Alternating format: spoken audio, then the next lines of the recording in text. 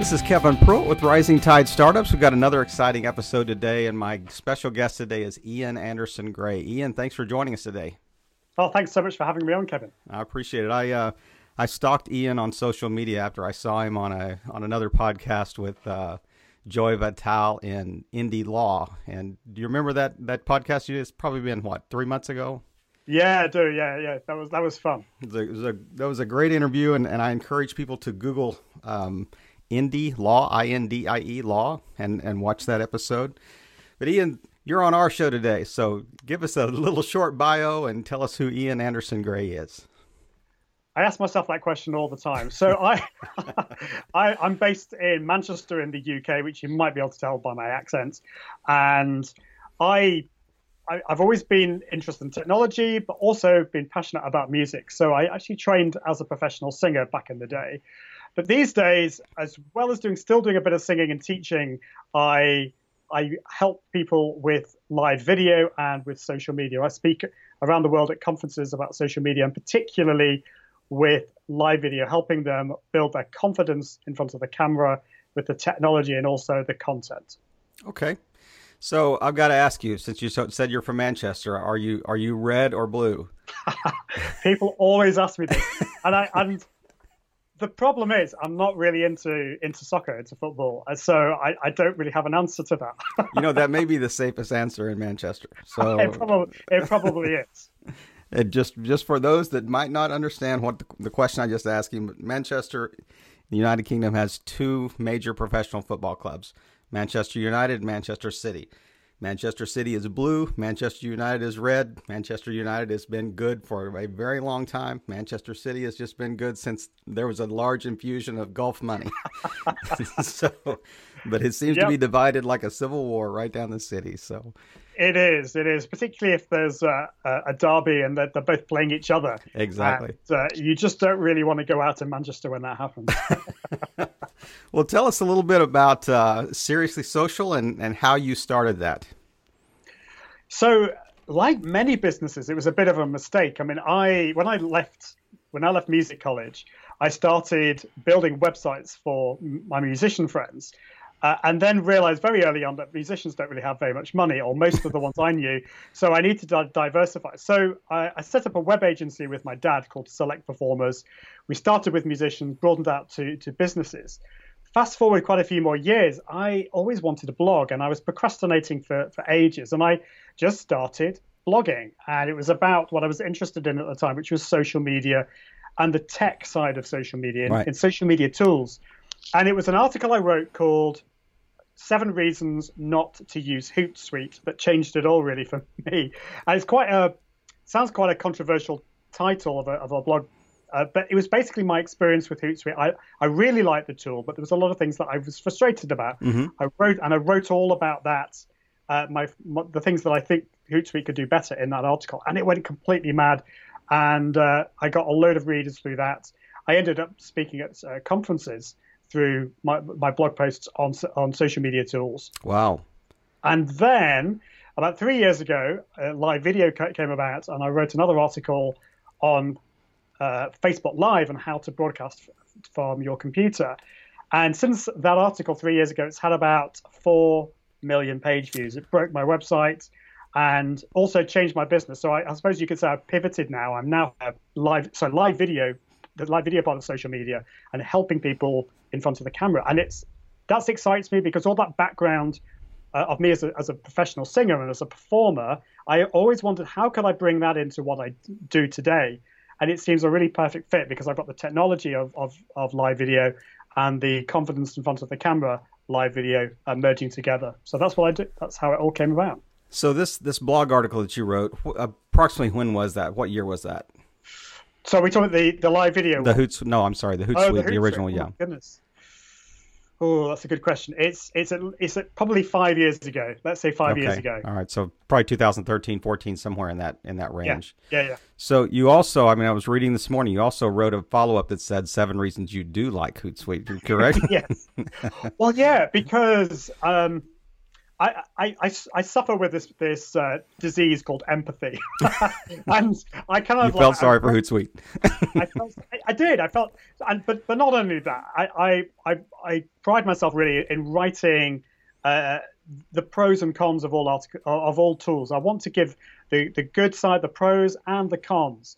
And although that article was fairly balanced, it was looking mainly at the cons, and so I wanted to talk about the good side of Hootsuite. So I've kind of, in some quarters, been known as the reasons not kind of guy, and because I've written articles on Sprout Social, 7 reasons why you should not use Sprout Social, and I'm working on an article at the moment, 7 reasons why you should not use Agorapulse, which is another social media tool. Interestingly, it's my favorite tool, but I'm going to be writing my first article about the tool, about the negative side first. I don't recall seeing 7 reasons you should use Sprout Social. That's a very good point, because that's in the pipeline as well. Okay, I was just looking at for equitable balance here. It is coming. I've delayed on that one for some reason. I've just been so busy, but I do want to be balanced, because Sprout Social is, again, it's one of my favorite tools. Mm-hmm. And so I've only really looked at the negative side, but there's a lot of positives. One of these days you're going to write 7 more reasons not to use a certain tool if it really goes all, as you would say, all pear-shaped. Well, probably. Well, we'll see. It's interesting. I came across some people who used to work at Hootsuite. They actually set up their own their startup, and they left Hootsuite. And I said, "Oh yeah, I was talking with them and said, "Oh yeah, I wrote this article called 7 Reasons Not to Use Hootsuite." And said, "Oh, it's you! Oh, it's you! Oh yes, you're known within Hootsuite." We have your picture on the wall in Hootsuite headquarters. Apparently, they don't hate me. Okay, that's what they said to me. But maybe they're trying to be nice to me. Companies love feedback like that, because it does identify some issues that they may be blind to. Yeah. So they don't like the negative press, but they love people caring enough about to point out those issues. Yeah. So and interestingly, this is I actually like it when a tool company does embrace the things that they can improve. And Agorapulse is very much like that. I love Agorapulse, which is a social media management tool, because they are all up for me writing this article on the negative side, because they see that if people read the article and they see the negative points, mm-hmm. and they look at them and think, "Oh, is that it?" then they're more likely to sign up. I actually found on Hootsuite, they don't have an affiliate program anymore, but I did switch on the affiliate links on that article. And I got loads of sign-ups. They didn't pay out very much money, so right. I'm not rich as a result of it. But there were loads of people that read that article thinking, "Oh, okay, if that's the worst, those are the worst points about Hootsuite, then yeah, it sounds like the best tool for me." And I think Hootsuite is the best tool for some people. Mm-hmm. It's just I want to give people all the pros and the cons so they can make up their own decision. Right. Is that? Are you kind of juxtaposing that against Buffer primarily, or when you say Hootsuite, they're kind of the 2 major players. Are they? Is that true? Yeah. Well, I also suffer from being quite pedantic, and so when it comes to social media management tools, I don't actually class Buffer as a social media management tool at the moment, because it just publishes, it just schedules content. Right. So if you can't really compare Buffer with Hootsuite, because Buffer just does that. It has basic analytics, mm-hmm. whereas Hootsuite, it allows you to engage. It allows you to see the stream of content across all your channels. And the same way Sprout Social does that, and all the other ones. So I wrote another article, a few articles called the Top 5 Social Media Management Tools, and also the hidden prices of social media management tools. And I compared the top ones. Actually, after a little bit of feedback, I did include Buffer in one of those, even though technically it isn't big, but it's just mm-hmm. because everyone's heard of Buffer. Right. And I hear the word on the street is that they will be making themselves more into social media management tool mm-hmm. and adding in some more facilities, such as being able to engage with people. Right. So we'll have to see what happens. Kind of more of a full suite complement of tools that are, because it's, when you see articles, and I don't want to chase this too far, when you see articles, a lot of times it is Hootsuite versus Buffer, that people are making that comparison. But your point's well taken that those really, it's almost like apples and Volkswagens. sometimes. I'm a big Buffer fan. I love what it does. What it does is it's very simple, but it's very powerful. But you need to use, but you can't just use Buffer, because otherwise you end up being a one-way communication machine. Right. You're always pumping content out. So that's why I supplement Buffer. Or I used to supplement Buffer with other tools. Now I use Agora Pulse, which it does everything that I need it to do under one roof, which is really good. Well, let me circle back a little bit, just to take a little segue here. All the things that Ian has mentioned are listed on his website, and it's a very easy website to remember. It's iag.me. I encourage our listeners to make sure you get to that website, check out his blog. There's some live video on there as well, and I want to segue to Facebook Live video. So you mentioned a couple of years ago you kind of made the shift to from just blogging about social to really talking about live video and how people present themselves on live video. When Facebook Live came out, was it not just primarily for a few users when it first came out as Facebook Live and went public, what, in the last 18 months or 24 months maybe? So it has been around for at least 2 and a bit years. But I mean, one of the reasons why I wrote the article is that it seemed that all my marketing friends had access to Facebook Live, but I didn't. I think part of that was because Facebook tends to, with new features, they roll it out slowly to different users.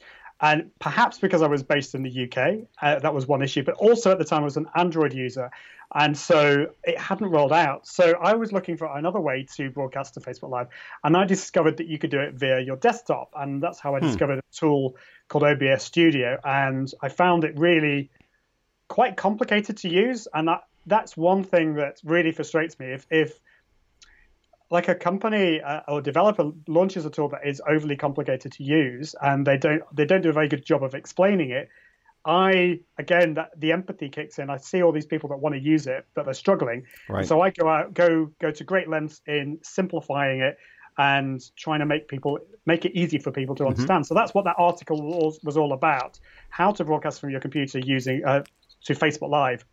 And I went through absolutely everything that you need to know. I went into ridiculous detail, and that went completely mad. As I say, it's had over 4 million page views, and partly down to some influencers out there such as Mary Smith and Guy Kawasaki sharing that out. So thanks to them, my website broke.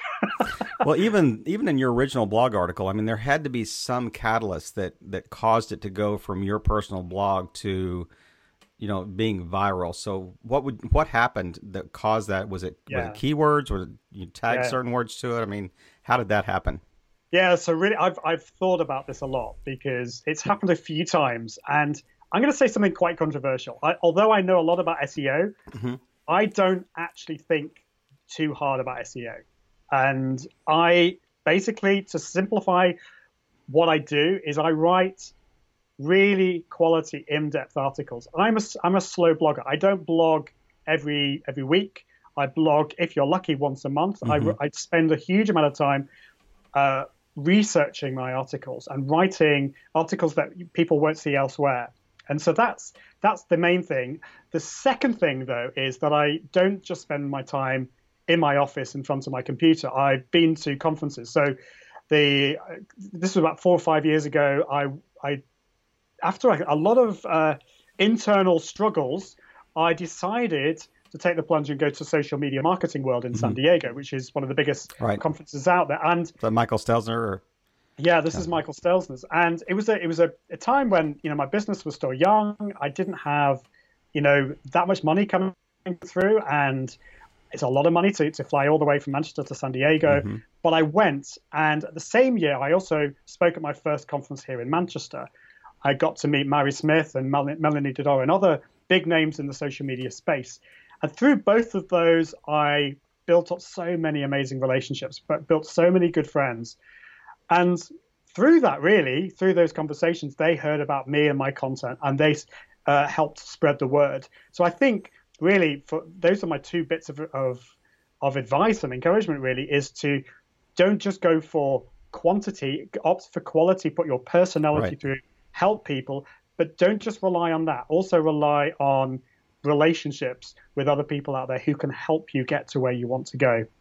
That is such great advice, and I really want our listeners to really kind of zone in on that and listen, hit rewind, listen to that again. But let me drill down one more level. So specifically on that original blog article, the 7 reasons that you don't like Hootsuite. What specifically do you think happened to cause that to blow up? Was it the keyword Hootsuite, that people were just searching for Hootsuite and found it, or? So a few things. So it didn't happen overnight. That's the first thing. Okay. I mean, if you look at my Google Analytics, I think the first 2 or 3 months, yeah, there were people looking at it, but it wasn't that much. And so I was sharing on social media, but then through Hootsuite. Yeah, probably. Do you know? I actually must look and find out what I was using at that time. But yeah, so it was that helped, but I think that certainly the title, the fact that it was controversial, there were so many articles. Still today, there is why you should use Hootsuite. You know, the top, and they just go into the very superficial points. Mm-hmm. So I think what it was the fact that I was actually going into a huge amount of detail. People saw that, and then they wrote an article and linked to that. And if you look at the number of links to that article, it really started to build up in that first year. So people saw that as a resource, linked to it. So that's where the SEO thing comes in. Although I didn't spend a huge amount of time on the keywords, I spent a lot of time on the quality. And of course, as many of us know, Google and other search engines, they put a lot of weight on the links to articles. And so that was one thing.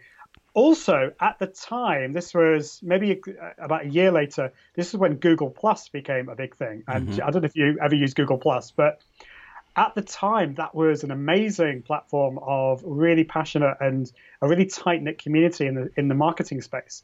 And so I had a lot of links through that, and a lot of conversations through that platform, and that really, really helped. Okay. Yeah. That is, I mean, this is all great information, and I appreciate you really taking the time to kind of get very granular. And I'm not trying to chase this to its death, but this is so important for our listenership. And so you've really kind of pivoted. I mean, your business has pivoted primarily toward live video at this stage, or I mean, give me a percentage of how much time in your business you spend on video versus social. Yeah, so effectively these days I've got 2 businesses. So I still run Select Performers, my web agency, with my dad. Right. But the other business, which is my main focus at the moment, is Seriously Social. I do consultancy. I work with businesses to help with social media tools. That works. I do get a good percentage of revenue from affiliate income. It's not something I can retire upon, but because I do have quite a lot of readers to my blog, and a lot of people looking for resources, I'm always very clear with the tools that I recommend, that I will only ever recommend tools that I think are good, whether they have an affiliate link or not. So I think people have grown to trust me, in my opinion. So that still goes on, and I will continue to do that. But so that's probably about a third of my focus these days. The rest of the business, because this is still a fairly new part of my business, it just takes, it's almost like, it is like a startup. Right, it's exactly. A startup within a startup. Right. And it's taking a huge amount of effort. It's hard work, because I built up a big audience, but they're not necessarily the audience. So that part of my list and my viewers is starting to grow, but I'm having to work quite hard at trying to kind of say, well, this is the new thing I'm focusing on. So I've got loads of ideas, things that I want to be doing. I want to launch a podcast fairly soon. I already have a live video show, but I'm going to be doing my own solo show as well, focused on the brand Confident Live Marketing. So I've got this new brand called Confident Live Marketing and the Confident Live Marketing Academy, which is all about helping people with the confidence of 3 things, which is the 3 main barriers I think people give for not doing live video. And that is the fear of the camera. So it's confidence in front of the camera, confidence with the tech, or I call it the fear of the gear. And then finally, confidence with the content and knowing what to say to your audience in order to ultimately, what's the whole point of this? Well, it's to grow your business, gain authority and impact with your audience to grow your profits and grow your business. Right. Right.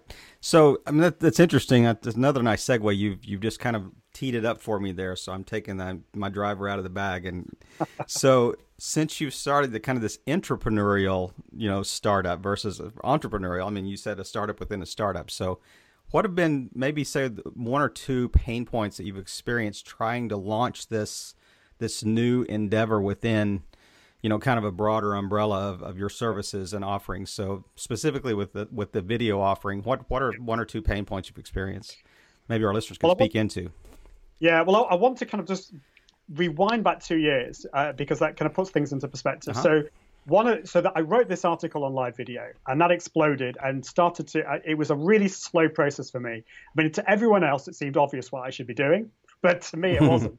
I was still doing what I was doing before, and so people were looking to me for advice, and I ended up producing a course. It was my first ever experience launching a course.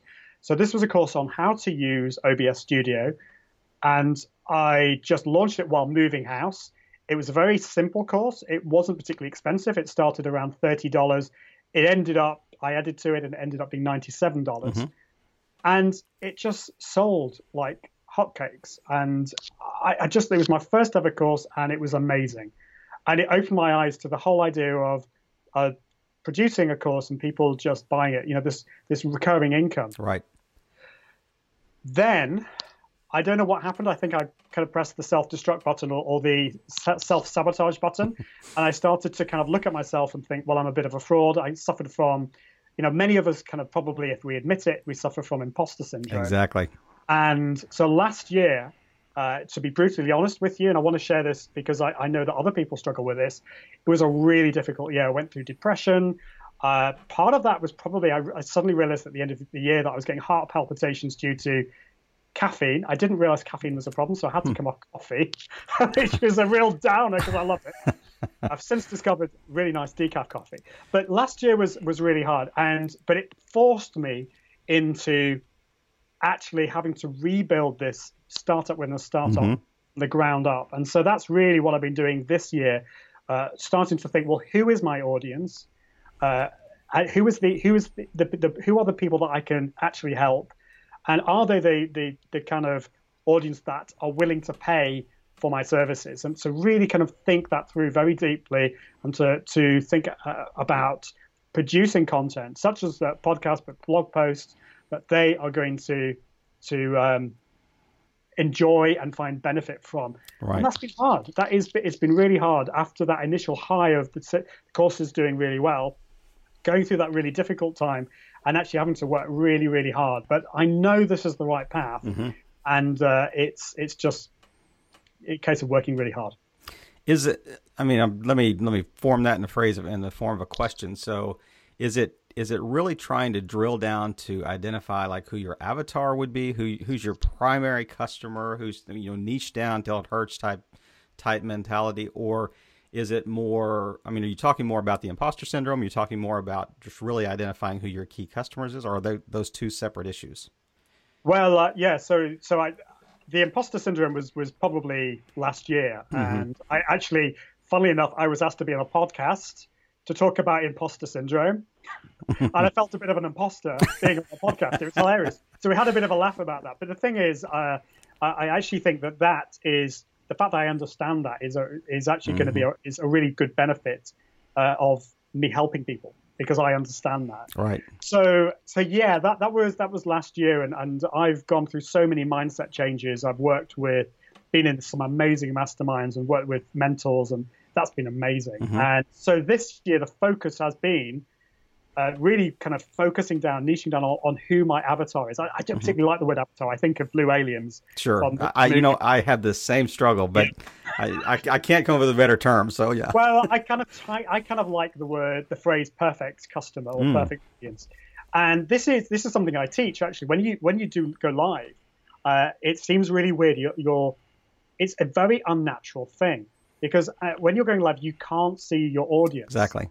And so you're looking at this inanimate object, this black kind of what's called a camera, but you can't see the whites of people's eyes. And as human beings, it's really unnatural. So what I teach people, what I really struggled with at the time was to actually focus on my perfect customer just behind the camera, just in front of the camera to me, Right. and speak to them.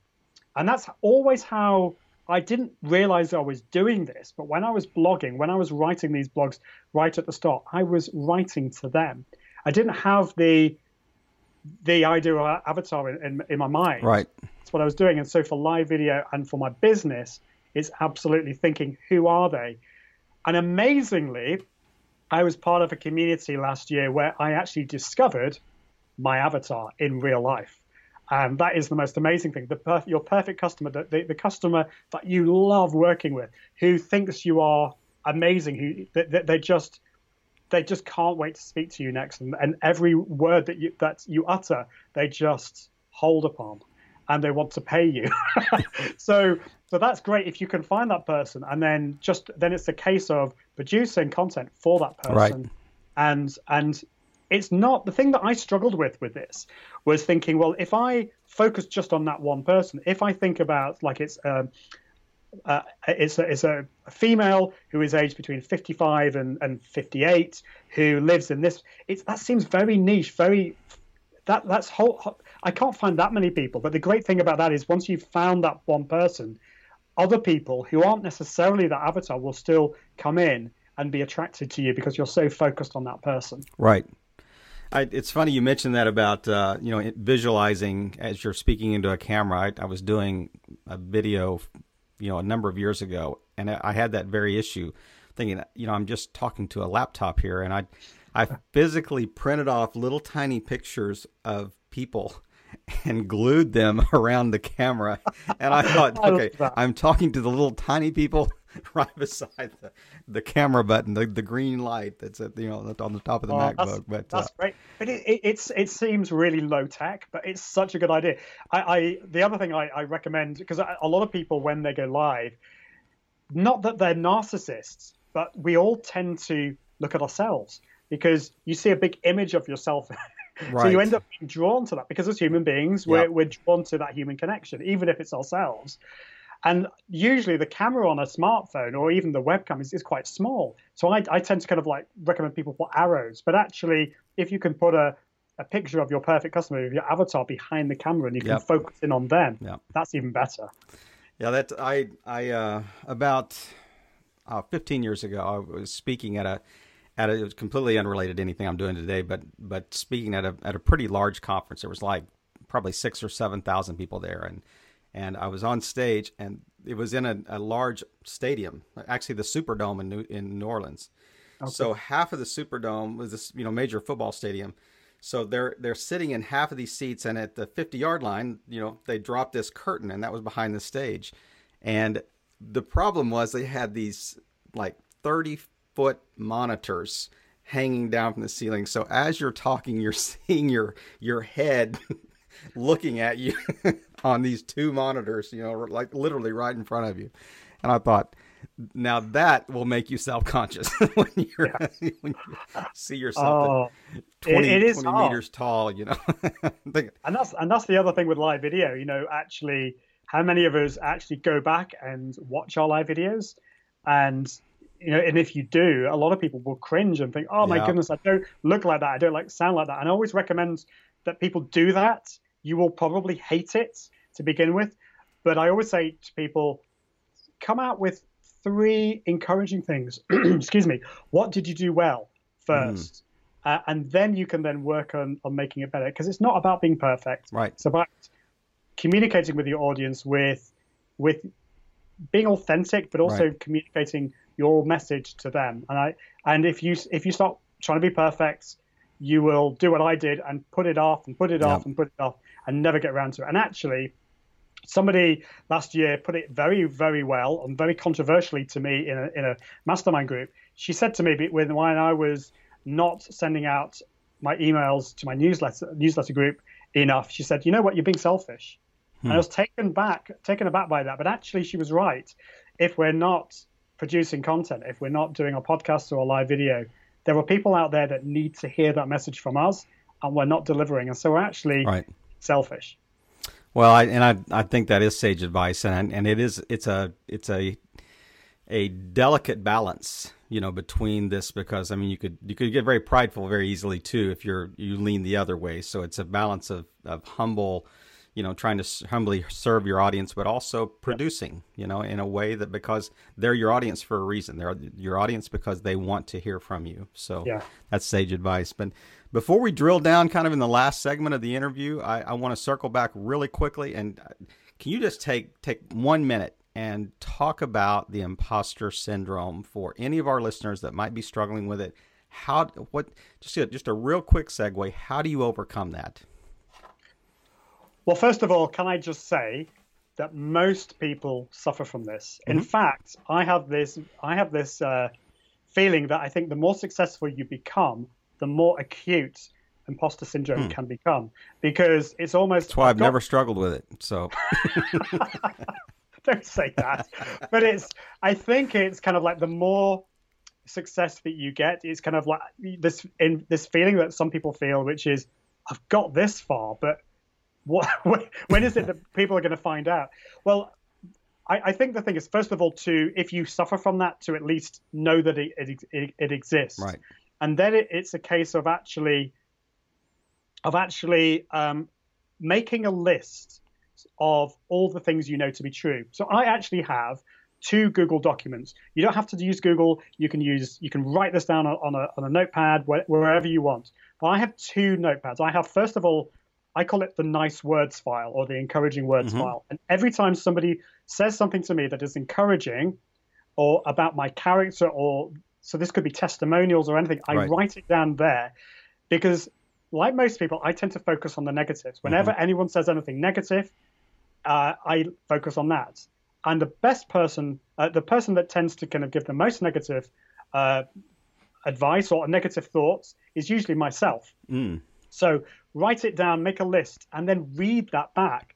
My goodness, that is such a help, because you cannot deny the words that people. Well, you can, but the more you do it, right, that will be really, really, really helpful to you. The other thing is, which is kind of like a truths and affirmations file. And I wasn't so sure about this idea. I know quite a few of my friends were doing this, and it seemed a little bit, I don't know, wishy-washy, pseudoscience, woo-woo for me.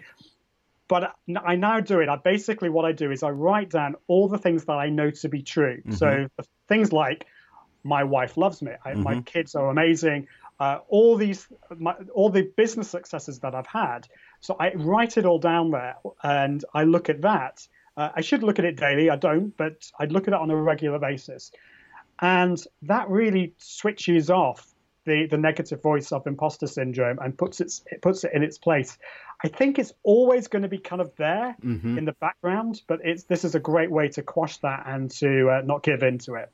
I mean, there's an element of truth a little bit about, you talk to performers, they say, I don't ever want to lose kind of the butterfly effect in my stomach, because that gives me my edge, when I perform. Yes. I don't ever want to take things for granted, and I just go kind of lackadaisical and just kind of wing it, and and the quality will go down. So I always want to have a little bit of that edge and a little bit of that uneasiness, that just keeps me sharp. So, well, thank you for touching on that.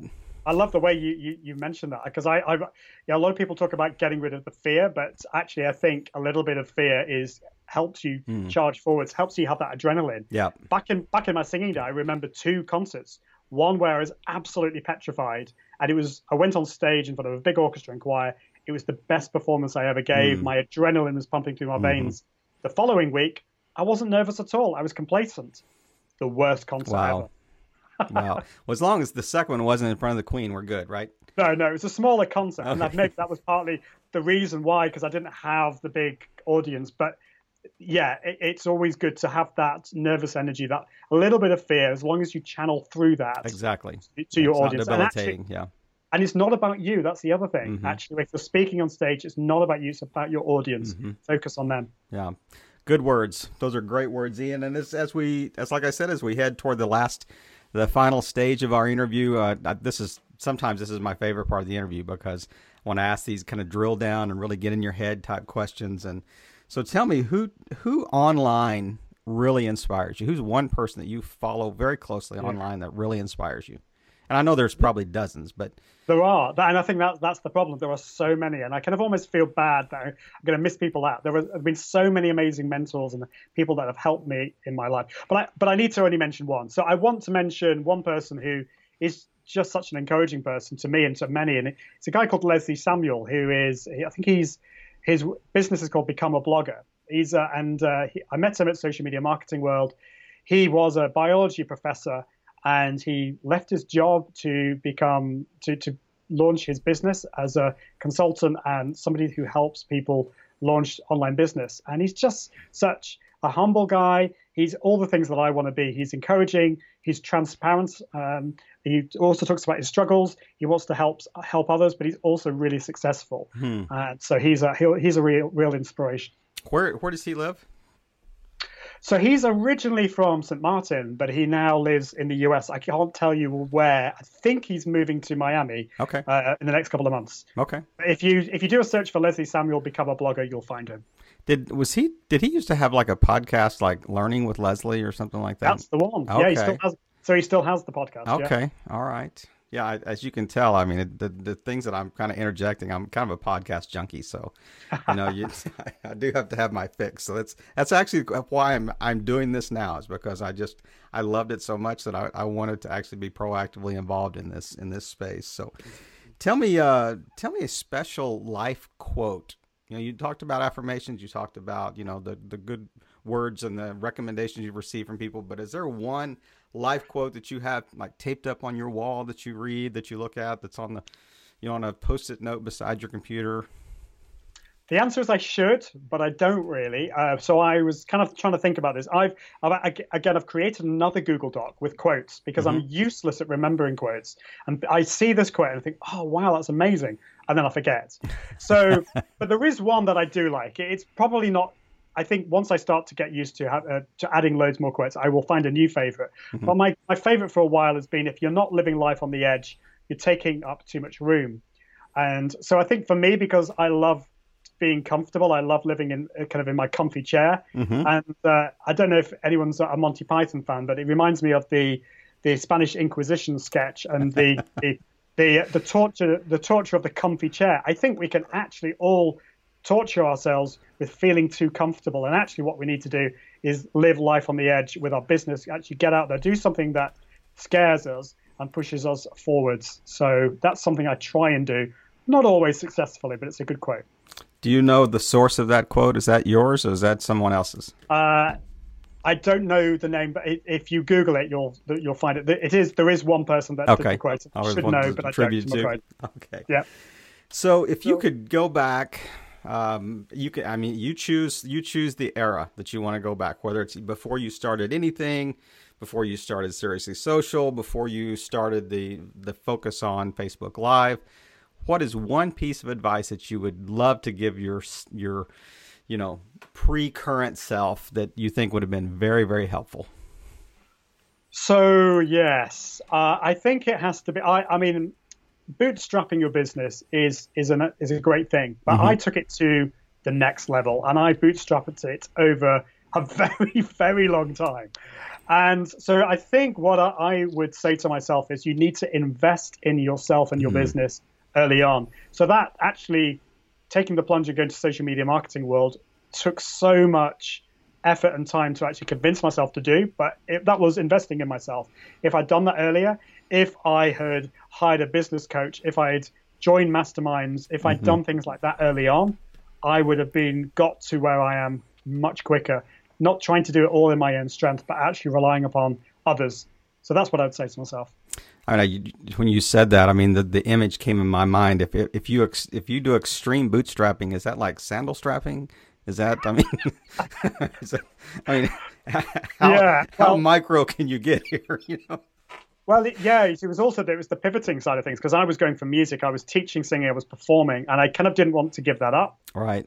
And so I kind of one day at a time, I started putting more towards my business, but I should have invested early on and made the switch a lot quicker.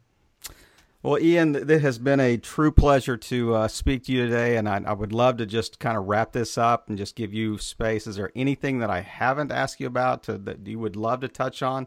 And please just kind of remind our audience where they can find you online. I think we've probably talked about everything. I just wanted to encourage your listeners and viewers to don't try and do this up by yourself. To try and get help out there. If you can join a mastermind group, do that. That changed everything for me. So I definitely recommend doing that.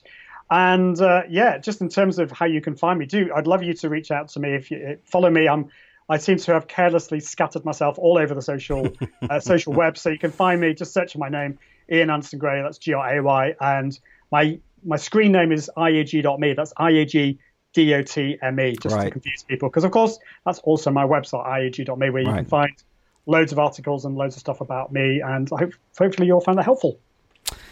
Well, folks, this is your chance now. As Ian had mentioned a couple of things, and it's mentioned a lot that has been extremely helpful to us, and I am very grateful for him taking the time out of his lovely United Kingdom afternoon and spending some time with our listeners. But Ian, thank you again for speaking into this, and our audience will also have some feedback, as we discussed, before we went live, because that's really the basic premise of the whole show, is that as our listeners speak into it, causes all boats to rise in a rising tide. Ian, thank you again. Thank you so much, Kevin.